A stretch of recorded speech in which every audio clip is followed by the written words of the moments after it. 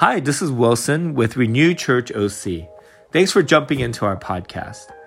Over the next 3 months, our new series is called Lineage, and we're going to walk through major characters of the Old Testament, from Abraham all the way to Daniel, and understand the movement of the nation of Israel. This is important because it's part of our lineage. Our lineage isn't just made up of our ethnic or national identity, but as Christians, it's primarily this Old Testament story. Abraham is the father of our faith. And in Ephesians, we learn that God is making one people, Jewish and Gentiles, into the story of lineage, of how God has called a people to himself. So I hope that as you read the Old Testament, it wouldn't just be stories of dead old Jewish guys, but you would look at it as your own ancestry, as part of your story and the story that we're continuing. Hope you enjoy our new series.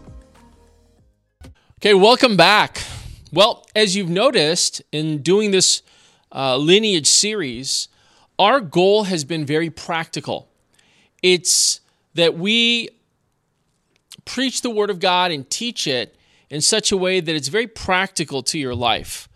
So we want you to live out the Christian life. We want you to live it out productively. We want it to profit you. We want this to really make you successful in what God's called you to. So in studying these characters of the Bible, we need to understand that they're mentors for our lives.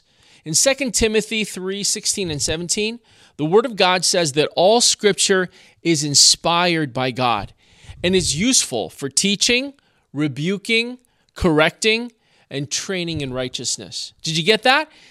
Scripture is used for teaching, for rebuking, for correcting, and for training. And the purpose is so that the servant of God may be thoroughly equipped for every good work. So we want to teach you. We want to rebuke you. We want to correct you. And we want to train you wherever you are in your life right now. It's very practical. And so what we want to do is we want to look at these characters in the Bible. Could we put up the slide of these different characters?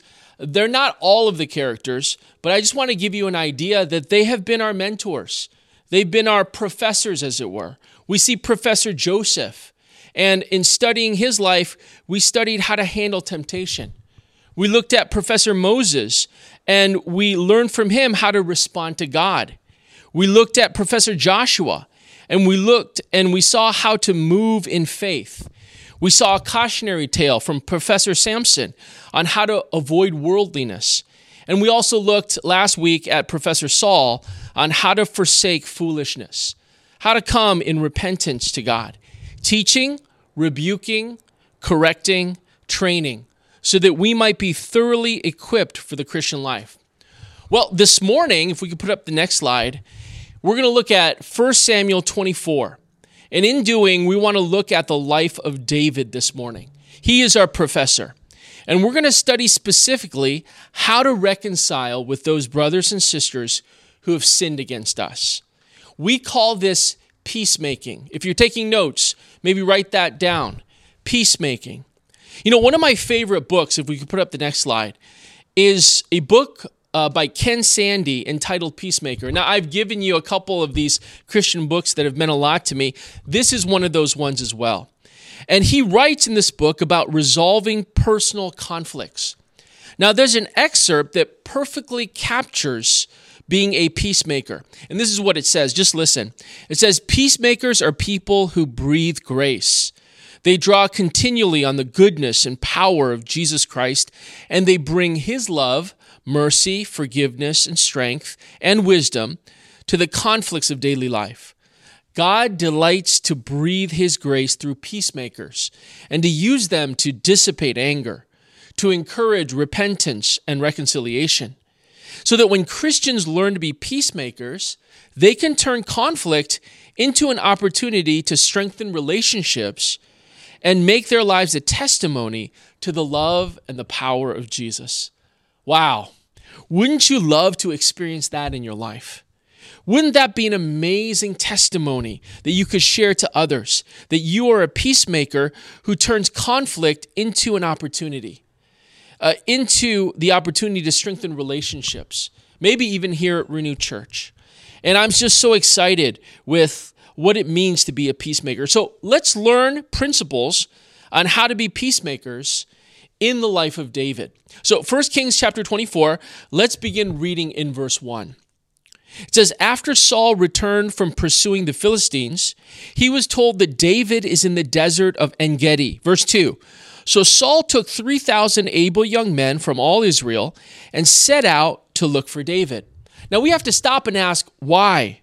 Well, it's because Saul is chasing David to put him to death. He wants to kill David as soon as he can find him. So Saul handpicks 3,000 able young men to form an army to chase David and to exterminate him. Now, for 4 years, David has been a fugitive. He has been running and hiding from King Saul and the Israeli army all over Israel. Now, that begs the question, why? Well, it's because Saul is jealous of David's success and fame. He's envious that God's hand is on him.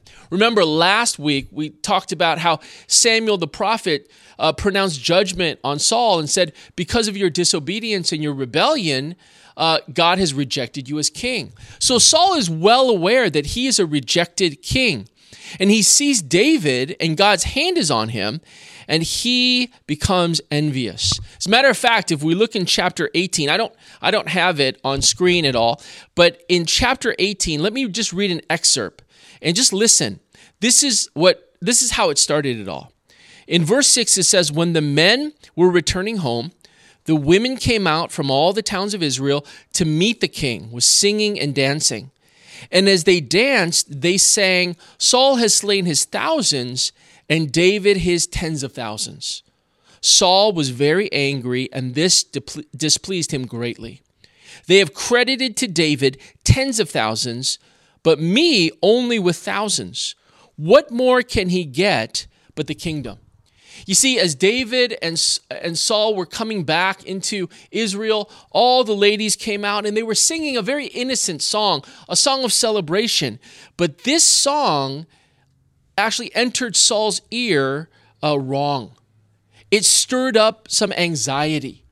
And all the worry and the fear and the insecurity that he had churned in his soul, that maybe David might usurp him. And so at that point, the Bible says, Saul had a watchful, envious, jealous eye on David. Now, let me ask you, did David do anything wrong to Saul?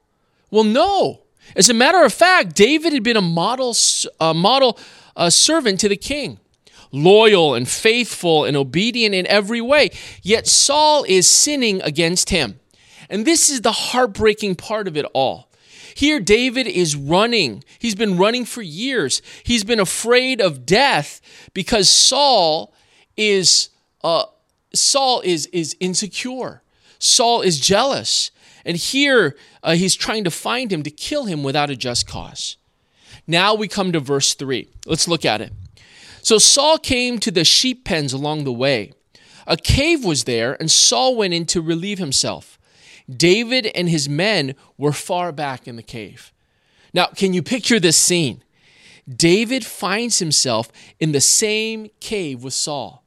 Saul just went into a random cave to relieve himself, to go to the bathroom. And here, David is hiding deep within the cave with his men. Saul is pretty much alone. He's vulnerable. Now, this is the same person who's been hunting him down. He has caused more pain and more sorrow and more anxiety, more heartache than anyone else in David's life. And now he's there, and he's there alone in the cave. This seems like poetic justice, doesn't it? What would you have done if you were David? Well, in verse 4, this is what his men said.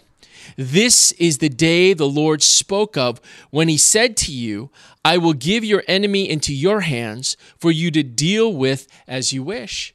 Here at verse 4, the men say, God's doing this, David. God's providing this for you. Take the opportunity. And David had the opportunity to take care of all of his problems with one stroke of his sword. David could have eliminated all his grief and his pain and his trouble, but David chose not to. And that's the point of this whole story. David chose not to take revenge on Saul. Rather, he chose by faith to trust God that God would eventually put him on the throne. But here's where it gets really, really interesting. David goes beyond this. Not only did David leave this matter in God's hands, but David desired what most of us wouldn't even dream of in this situation. David desired reconciliation with the person who sinned greatly against him. So what we want to do is we want to look at 5 principles on peacemaking that we see in the life of David. 5 steps to the peace process. And I really believe this is how we can learn to reconcile with people who sin against us. Let's continue reading in verse 5. Then David crept up unnoticed and cut off a corner of Saul's robe. Afterwards, David was conscience-stricken for having done this. He said to his men, "The Lord forbid that I should do such a thing to my master, the Lord's anointed, or lay my hand on him, for he is the Lord's anointed." And with these words, David sharply rebuked his men and did not allow them to attack Saul. And Saul left the cave and went his way. And then David went out of the cave and called out to Saul. Let's stop right there. The first step in reconciling with the person who sinned against you is, number 1, show sincere desire. Can we put that up? If you're taking notes, write that down. Our first principle is show sincere desire. Because if you don't sincerely desire to reconcile with the individual, you'll never do it. You know, I've been in counseling sessions with people before, and I've heard terrible, tragic things. Things that people have done to them. And I, in those counseling sessions, have had people share with me, I need to reconcile with that person. I believe the Holy Spirit is leading me to forgive that person and to reconcile. And so later on, even months later, I'll ask the person that same question, well, did you reconcile? And they'll tell me, no, I didn't. And many times it's because of either fear of confrontation, or bitterness and resentment that they're still holding on to, or maybe it's just too much work emotionally for them.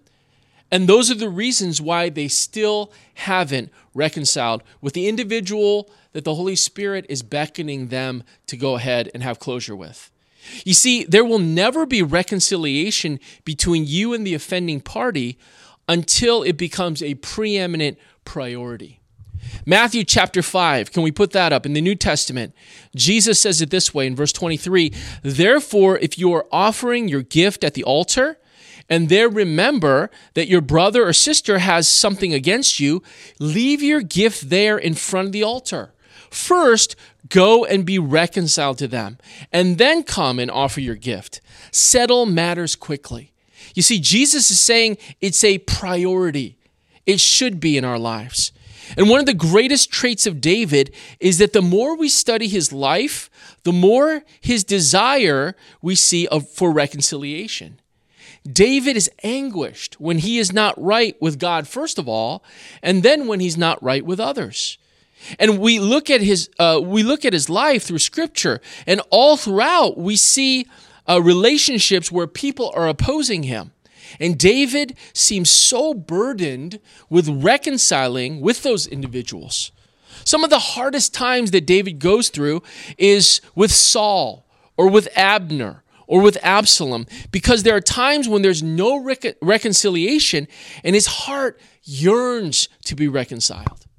You see, Matthew 5:9 says, "Blessed are the peacemakers, for they will be called the sons of God." You see, God's children are marked by reconciliation. They show a sincere desire to be reconciled. You know, the Bible tells us that as peacemakers, we need to take the initiative to reconcile. The sincere desire translates into initiation toward reconciliation. Again, Matthew 8:18 and verse 15, if we can put it up in the New Testament. Jesus says, "If your brother or sister sins, go and show their fault just between the two of you. If they listen, you have won them over." Here's the truth. If there's one thing that I've learned in life, people are going to offend us. Brothers and sisters who are dearly loved in our family are going to sin against us. And we may desire to be reconciled with them, but if we say to ourselves, well, I'm not going to initiate, they sinned against me, or they need to come and apologize to me before I do anything. If that is our attitude, we won't see reconciliation. You see, what does David do? Let's look in verse 8. Then David went out of the cave and called out to Saul, "My lord, the king." When Saul looked behind him, David bowed down and prostrated himself with his face to the ground. Now, I want you to see here how David initiates peacemaking. I want you to recognize two things that David did to show that he sincerely wants to be reconciled. Number one, notice where he confronts the king. David does not confront Saul in the cave. Now, if we could imagine a hypothetical scene where Saul is going to the bathroom, he's peeing in this cave, and all of a sudden David surrounds him with all of his men, and he says, "Saul, let's reconcile." You'd have to admit that that would be smart of David, wouldn't it? It'd be advantageous for David to be around his men when he's confronting Saul. But David knows that that wouldn't be real reconciliation. Saul would have been intimidated in that cave and would have said anything that David wanted to hear. You see, threats, intimidation was not the purpose of his heart. David's true desire, what's on his heart, and what he wants to do is reconcile. And so he waits until Saul is out of the cave and with his 3,000 warriors, and he's in safety. See, here's the awesome truth. If you really want reconciliation, your goal is not to intimidate. As a matter of fact, if reconciliation is your goal, you want that other person to feel as safe as possible. You don't want their defenses to go up. You see, many times when we confront other people, our goal is to prove that we are right in being offended. And we can try to overpower or intimidate and control the situation. And when we do that, the person is so defensive that reconciliation cannot occur. But here we see that David knows where to confront Saul, and David also knows how to confront Saul. Look at it. Number 2, verse 9, it says, "And David said to Saul, 'Why do you listen when men say that David is bent on harming you?'" I want you to notice here, he diffuses the situation by giving Saul the benefit of the doubt. He's not full of suspicion. Rather, he is declaring that maybe the reason Saul is doing this is because of what he has heard from others. Maybe he's received a bad report. You see, this isn't just some face-saving technique. There's real wisdom in what he's doing. David is creating a safe place where they can dialogue. He is accommodating in his process by giving him the benefit of the doubt. You see, David is paving the road for peacemaking to occur genuinely and naturally. You see, when we're confronting those who have sinned against us, are we wise in creating a safe place? Where we confront, how we confront. It's important that we have a sincere desire to reconcile. Now, the second point we want to look at is here we see the initiation of goodwill. Initiate goodwill. That's the way that we need to be as peacemakers. That's number 2. Let's look in verse 10. "This day you have seen with your own eyes how the Lord delivered you into my hands in the cave. Some urged me to kill you, but I spared you. I said, I will not lay my hand on my Lord because he is the Lord's anointed." Now look in verse 11. David continues, he says, "See, my father, look at this piece of your robe in my hand. I cut off the corner of your robe, but I did not kill you. See, there is nothing in my hand to indicate that I'm guilty of wrongdoing or rebellion. I have not wronged you, but you are hunting me down to take my life." You see, when Saul came out of the cave, David followed him out and held up a piece of Saul's robe that he had cut off. I'm sure that the very first thing that Saul did was to look down at his robe and realized that a piece was missing. So when David raised this piece of fabric, do you know what he was doing? He was showing something. He was saying, this could have been your head if I were seeking revenge. I've proved my goodwill. I've proved my love and my loyalty to you. You see, when you reconcile with somebody, it's important that your actions show goodwill. In the New Testament, in Romans chapter 12, can we put that up? Verse 18 through 20, it says this: if it is possible, as far as it depends on you, live at peace with everyone.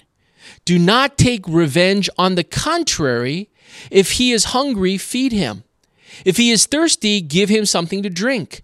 In doing this, you will heap burning coals on his head. Now, this isn't literal burning coals. That would be an act of revenge, wouldn't it? A terrible act of revenge. But it's figurative. The idea is, if you show goodwill, you pour burning coals on that person's head. What does that mean? When we show goodwill to a person who has sinned against us, it awakens guilt. It awakens discomfort at the way that that person has been treating you. It stirs within a person a sense of remorse, and it gives them an opportunity for repentance. You see, it's so important for us to initiate goodwill. Now, number 3, the third point is speak with gentleness. Speak with gentleness. Proverbs 15 and verse 1 says, a gentle answer turns away wrath, but harsh words stir up anger. See, when we confront somebody who sinned against us, we must not come heated and ready to fight. And many times that's what people do. They come and they communicate with insults or sarcasm or profanity. They come with screams and tirades. But our goal, remember, is reconciliation. So we must come in a calm, open-minded manner and gentle in our dialogue. Now, what does a gentle answer look like? And here David gives us an example. Verse 11, he says, see my father. David calls Saul the most loving and respected word for father. He calls him basically the idea of dad. David shows familial affection to Saul. As a matter of fact, Saul was David's father-in-law to begin with. And so he says, see, Dad, see my father. And the reason why David is so gentle towards Saul, this is really important. The reason why David is so gentle towards Saul is that he never sees Saul as an enemy. He always sees him as family. You see, this is important. When we are sinned against by brothers and sisters, other Christians, we tend to demonize that person who offended us. We see them as the enemy. But if that person is born again, if that person is trusted in Jesus, the Bible says there are brothers and sisters. They are family to us. And see, that changes the perspective that we should have, doesn't it? I want you to notice, and this is later on, when Saul dies, and we talked about it last week, didn't we? Later in 2 Samuel, David responds to the news a certain way. Now, I didn't have this put on our PowerPoint, so I just want you to listen, because I think it's a beautiful, beautiful testament to how David felt about Saul. In 2 Samuel chapter 1, this is what he says. Then David and all the men with him took hold of their clothes and tore them. They mourned and wept and fasted till evening for Saul and his son Jonathan. And David took up this lament concerning Saul and his son Jonathan. Your glory, O Israel, lies slain on your heights. How the mighty have fallen. Tell it not in Gath. Proclaim it not in the streets of Ashkelon.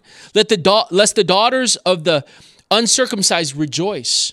O mountains of Gilboa, may you neither have dew nor rain, nor fields that yield offerings of grain. For there the shield of the mighty was defiled. The shield of Saul no longer rubbed with oil.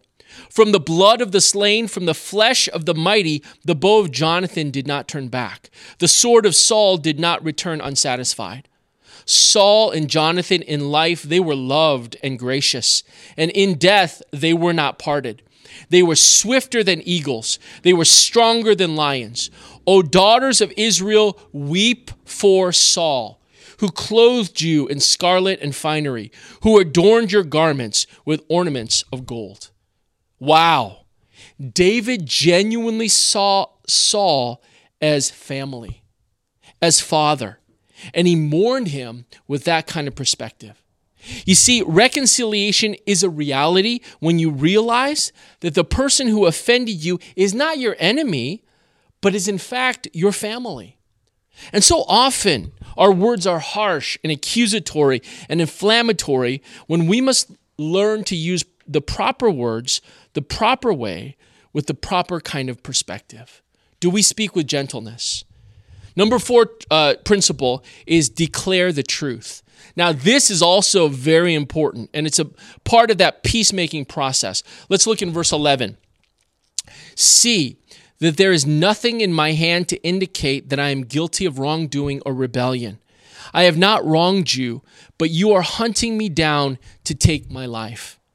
See, when you have been wronged, it's necessary for you to declare the truth of that sin, so that you are responsible to confront the person who has sinned against you with the truth.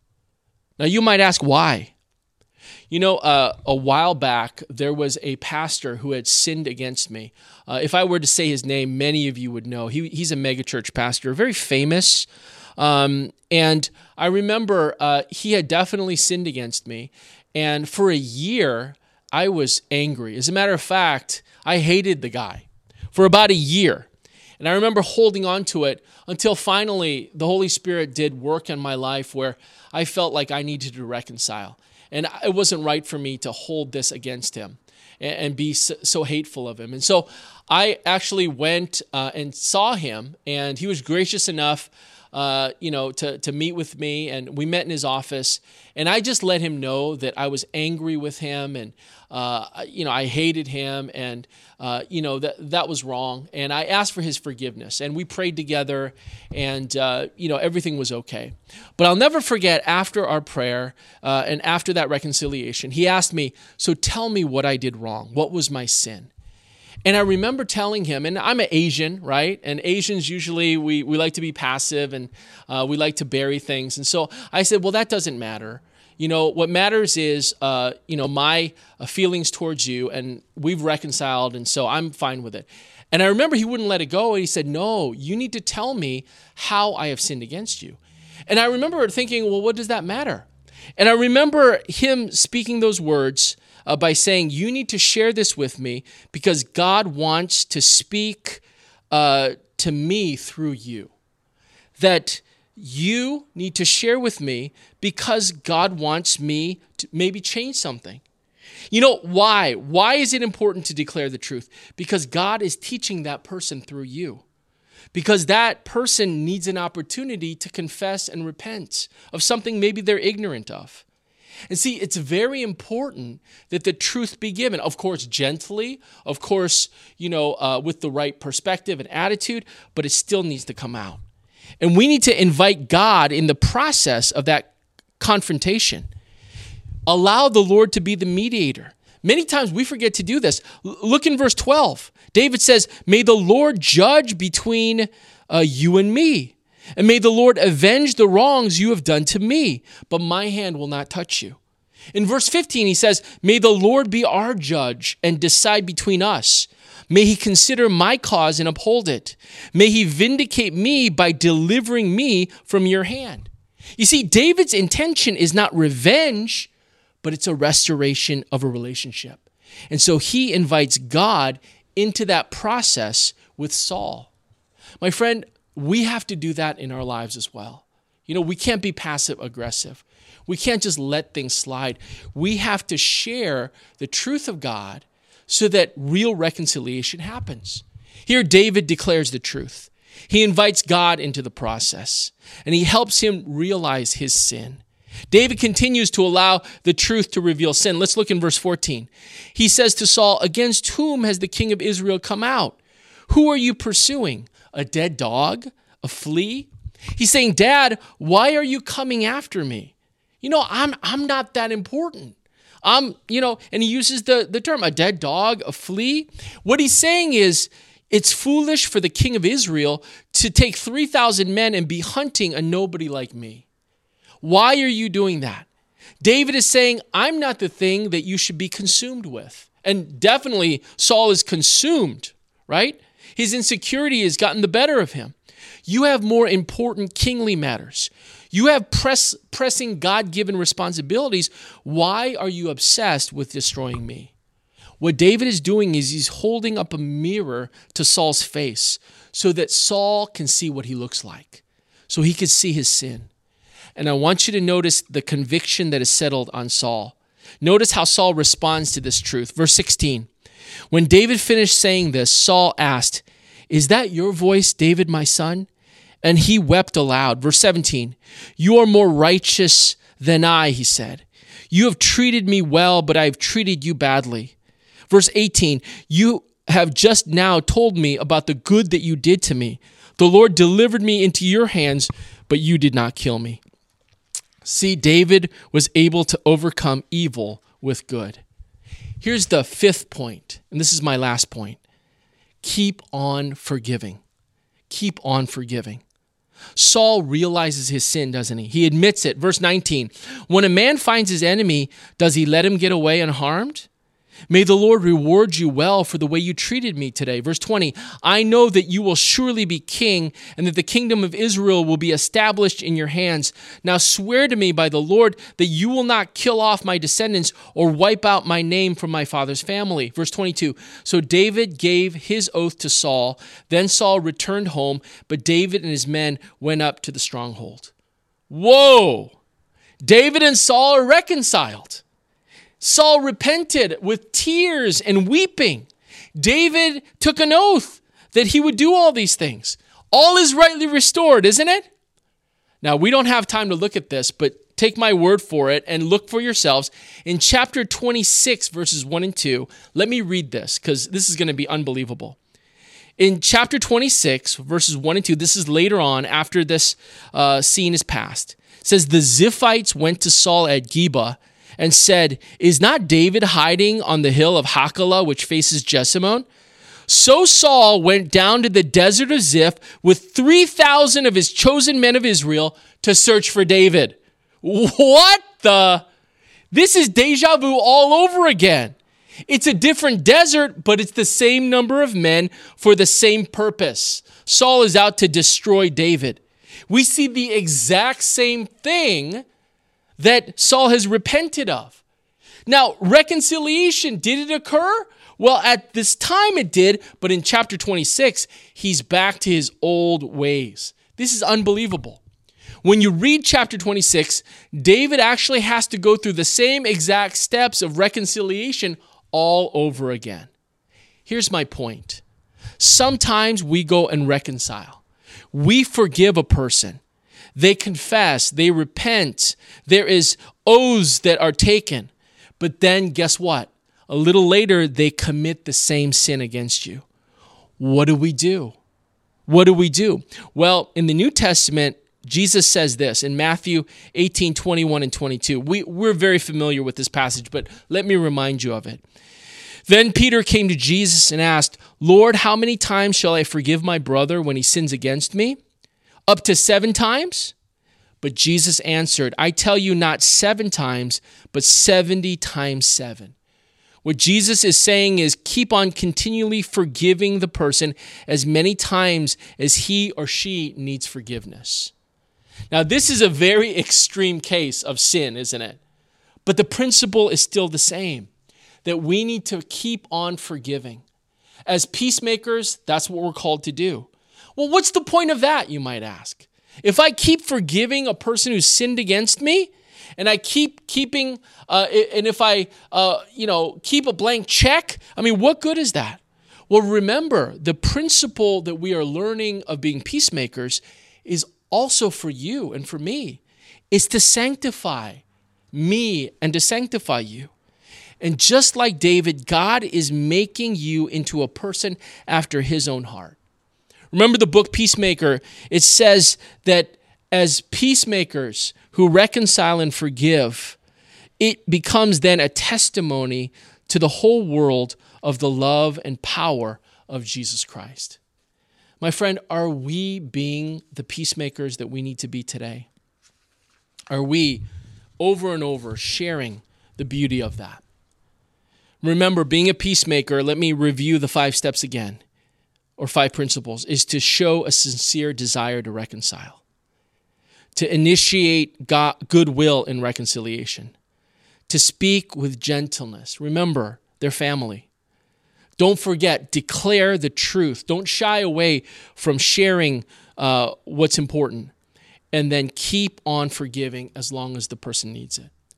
Those principles will allow you to have success and victory in your Christian life. And that's what we're called for, right? To be thoroughly equipped for every good work. Let's pray. Father, we thank you for your word, and oh, how it speaks to us. Lord, sometimes we need rebuke. Sometimes, Lord, it's correction. Sometimes, Lord, it's training. Sometimes we just need to be taught. Father, wherever we are in our Christian lives, we pray that you would meet us there. We pray this in Jesus' name, and all God's people said, amen.